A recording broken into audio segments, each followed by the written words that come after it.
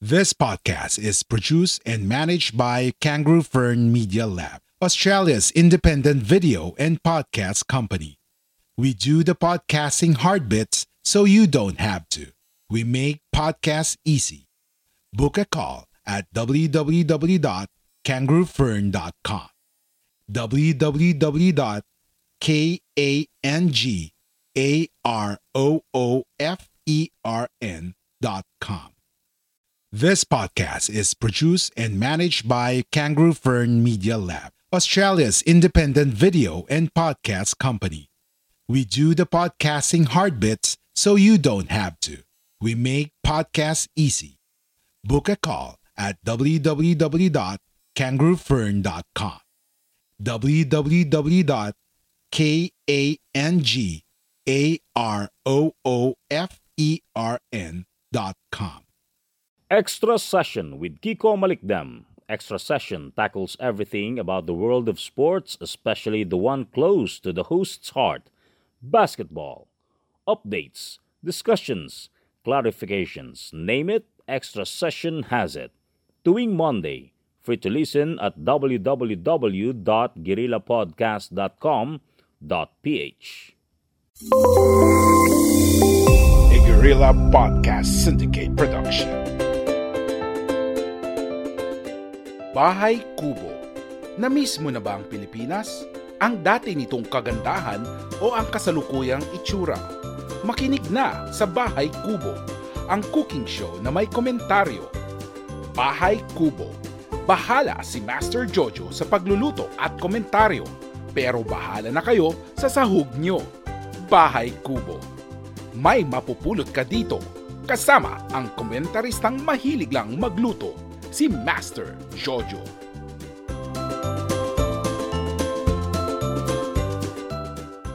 Siyempre, ito na naman ang inyong Bahay Kubo kasama si Master Jojo. Alam po ninyo, isang napakasarap na menu ang ating lulutuin ngayon. Kaya kung ready na kayo, ready na rin po ako. Pero first and foremost, siyempre, dapat po sinishare ninyo, fina-follow palagi ang ating podcast. Especially ang lahat ng mga podcast episodes dito po sa Guerrilla Podcast Syndicate Philippines. And of course, ang Bahay Kubo ni Master Jojo. Yan. Follow, like, subscribe, and share. At i-reshare ng i-reshare. Yan. Di ba? Mas maganda yan. Para mas marami tayong maabot na ating mga kababayan here and abroad, lalong-lalo na sa mga niluluto nating talaga namang pampinoy ang lasa. Okay. Ang lulutuin po natin ngayon ay potcherong liempo. Wow, nako. Siguro namimiss nyo na ang mga potchero ngayon, ha? Lalo sa panahon ngayon, masarap din mag-explore ng mga bagong lutuin, lalo na kung Pinoy na Pinoy ang panlasang hinahanap po ninyo. Kaya kung ready na po kayo, ihanda na mga rekado. Ito po ay ang mga sumusunod: repolyo, bell pepper, pechay bagyo. Kung wala pong pechay, pwede na rin yung mga regular na pechay, no? Baguio beans. Carrot, syempre, ha? Sayote. Yan. Saging na saba. Ito po yung parang square na saging, yung medyo maliliit na greenish pa. Patatas. Pork and beans. Oyster sauce. Soy sauce. Tomato sauce. At yung pampapula po natin, yung tomato paste. At syempre, meron pong asin at counting pork cubes. Kung kayo naman po ay hindi gumagamit ng pork cubes, pwede pong bitchin. O kaya kung hindi bitchin, kung meron po kayong mga fish sauce dyan, yung patis, pwede na rin po itong pampalasa, ha? Yan. Para po maging masarap ang ating potcherong liempo, mga boss, siguro yung muna na ilaga po muna natin ang ating liempo. Yan. Laga. Pagkatapos po ng laga, kaunting prito. Iprito po natin ng kaunti ang mga liempo na ito. Habang pwede rin pong maglagay kayo ng kaunting tubig sa ating liempo at hayaan lamang matuyo yung tubig at lumabas yung mga kaunting mantika nito. Dito nyo na rin po pwedeng iprito yung liempo. Yan.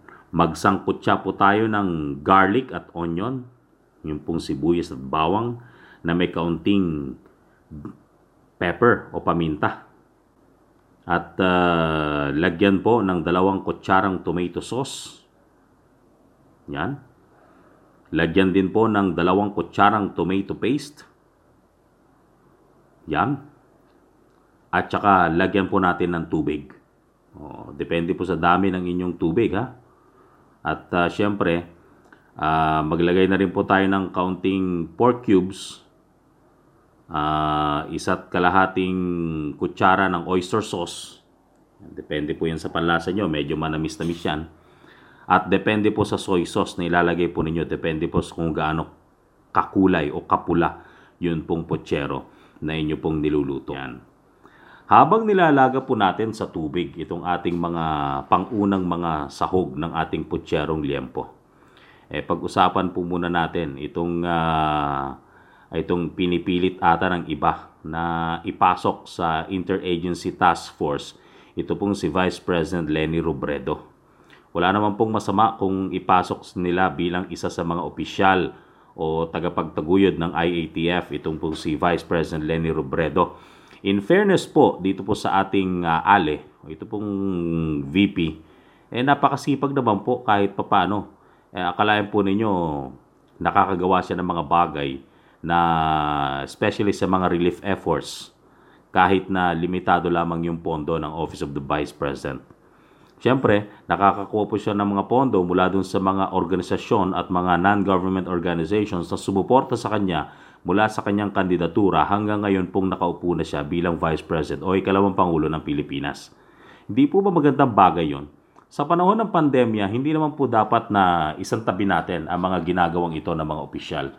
Maliit man po yan o malaki, kung nakakatulong po, dapat din po natin kilalanin. Tama po. Sa kaso po nitong si Vice President Leni Robredo, mukhang marami ang tumututol na siya ay mailagay sa IATF. Ang sabi ko nga, kahit na para lamang sa pagbibigay ng ayuda at sa mga relief operations, ilagay si Vice President Leni para naman makatulong sa kampanya ng gobyerno para matugunan ang pandemya na ito o itong China virus na ito na humahawa dito sa Pilipinas. Wala naman po sigurong masama. Record-wise, si Vice President Leni naman kahit papano nagagampanan ang kanyang mga tungkuling iniatang sa kanya. Yun nga lang, kaya naman siya naaalis sa mga pwestong ito at panandalian lamang yung kanyang pamamalagi dahil sa kanyang mga dissenting opinion. Una po, nilagay siya bilang Housing CHAR o Housing Cabinet Secretary for Housing, no?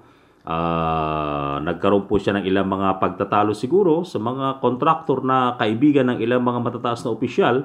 Hindi po natin malaman kung ano naging dahilan, pero bigla na lamang pong bumitiw si Vice President Leni Robredo. At ang marami nagsasabi noong una pa lamang na di umano'y na-pressure ang ALE sa mga sinasabi at napapanggap na supporter ng gobyerno o ng Pangulong Duterte. Pero that's beside the point. Maaaring hindi rin ito ang forte ng ikalawang Pangulo dahil bagamat naisasaayos niya ang mga administratibong kalakaran sa loob ng Housing Department, tila ba hindi ito gusto ng mga, sabihin na natin, mga anomalya o mga abusadong kontraktor sa loob at patuloy na siniraan ng ikalawang Pangulo. Like what you hear so far? Make sure you never miss a show by clicking the subscribe button now. This podcast is made possible by listeners like you. Thank you for your support. Now, back to the show. Sumunod na inilagay ang pangalawang Pangulo sa Anti-Illegal Drugs Task Force o Anti-Illegal Drugs Committee ng nalalaban sana dito sa problemang idinudulot ng illegal na droga sa bansa. Alam po ninyo, masasabi ko na pinulitika rin ang pangalawang Pangulo dahil sa kanyang mga dissenting opinion at marami siyang napuna sa mga unang ginawa ng Anti-Illegal Drugs Committee, bagay na hindi silang ayunan ng kanyang mga co-chair na noon ay yung dating PIDEA Chair Aaron Aquino at ng ilan pang mga malalapit sa Pangulong Duterte. Siyempre, parandalian lamang yung naging stint ng ikalawang Pangulo, si Vice President Leni, ayun, nawala uli siya sa Anti-Illegal Drugs Task Force. At ngayon nga, ipinapanawagan na siya mapunta sa IATF o Interagency Task Force para labanan itong China virus na ito. Pero unang-unang tumututol agad dito si spokesperson Harry Roque. Ano ba pakialam ni Harry Roque kung gustong i-appoint ng Pangulo si Vice President Leni? Maganda naman actually talagang ginagawa ng ALE. Yun nga lang, sabi nga natin, baka merong pangarap na matapakan pagdating ng 2022 kapag nagpakitang gila si Vice President Leni, siguradong matatapos ang political career ng mga taong aapakan ng ikalawang Pangulo. Naku, delikado. Oy, teka, yung ating pong nilulutong putsero, okay na ba? Kumukulo na ba? Naamoy nyo na ba? Yan, sarap, di ba? Pagkatapos po, habang kumukulo na itong ating nilaga,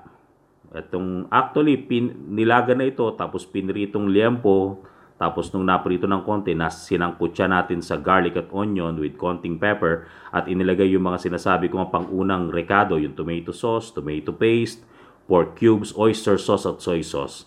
Pag kumukulo na po yan, ilagay na po natin ang mga repolyo. Yan. Repolyo, bell pepper, pechay bagyo, bagyo beans, carrots, sayote, saging na saba, patatas. Medyo marami-rami, di ba? Actually, kahit walang pork, pwede nyo nang ipotsyerong gulay ito, di ba? Actually, pwede, sa totoo lang po, minsan, ito po ang ginagawa ko dito sa aking bahay, no? Dito sa ating munting bahay kubo. Kapag wala ng karne, itong gulay ang ating nire-rekaduhan. Maglalasang potsero siya. Diba? Kahit walang karne. Kumbaga, pork cubes na lang ilagay para maglasang karne.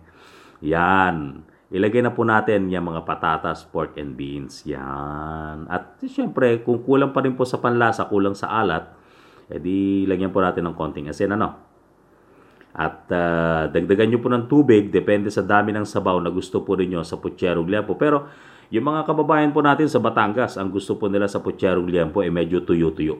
Kumbaga, kakaunti lang ang sabaw. Pero sa mga Ilocos naman po sa Pangasinan, kung saan po galing ang inyong Master Jojo, gusto po namin ng medyo masabaw. Kasi karaniwan pong hinihanda sa mga kasalan at binyagan, ito pong putsyero. Actually, hindi lang nga lempo ang niluluto sa Pangasinan kahit yung paa ng baboy, ipinopotsero yan. Tsaka yung belly. Yan. At pag kakulo po niyan, pag nailagay na po natin lahat, sigurado ko sa inyo, kanin lang ang katapat. Ubus yan. Di po ba? Napakadali lang po ng ating mga, kung naihanda po ninyo ang lahat ng ating mga rekado, napakadali lang po lutuin ng putsero. Akala po na marami, napakahirap po lutuin, pero madali lang po ito para dun sa mga talagang gustong mamalagi sa kusina. Huwag nyo naman papabayaan ang sarili nyo sa kusina. Baka lalo tayong tumaba doon, di ba? Pero paminsan-minsan, katulad nga po ng episode ng ating Bahay Kubo with Master Jojo, weekly ang ating pagluluto ng mga masasarap na putahing Pinoy. Ano po? Katulad po ng ating kagustuhan na may appoint si Vice President Leni Robredo sa IATF para makatulong man lang ng gobyerno sa pamahagi ng mga ayuda at relief. Hindi po malayo na kapag siya nailagay sa IATF, pwede pong sumailalim sa kanya ang DSWD, ang DILG, na siyang nangangalaga sa social amelioration at pagde-deploy ng pondong ito para sa ating mga kababayan. Nako, sasabihin ng iba, pag inappoint niyo si Vice President Leni, baka nga maapakan yung ambisyong politikal ng ilan sa mga nakaupo ngayon. Lalong-lalo na, diretso sa mga mahihirap nating mga kababayang tinamaan itong pandemya. Yung tinamaan yung kanilang kabuhayan, ang tutugunan ni Vice President Leni. Naku, may appoint kaya? Abangan po natin yan mga boss. Siyempre, patuloy po kayong mag-subscribe, i-follow at i-share ang ating podcast, Guerrilla Podcast Syndicate Philippines, and of course, especially ang Bahay Kubo with Master Jojo. At siyempre, laging pakinggan ang ilang pa mga episode ng mga podcast dito po sa ating Guerrilla Podcast Syndicate Philippines. Muli, maraming salamat po mga boss. Hanggang sa muli God bless you all.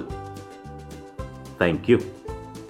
If you enjoyed this episode, be sure to subscribe so you're notified when a new episode is posted in Apple Podcasts, Google Podcasts, Spotify, Stitcher, or via RSS.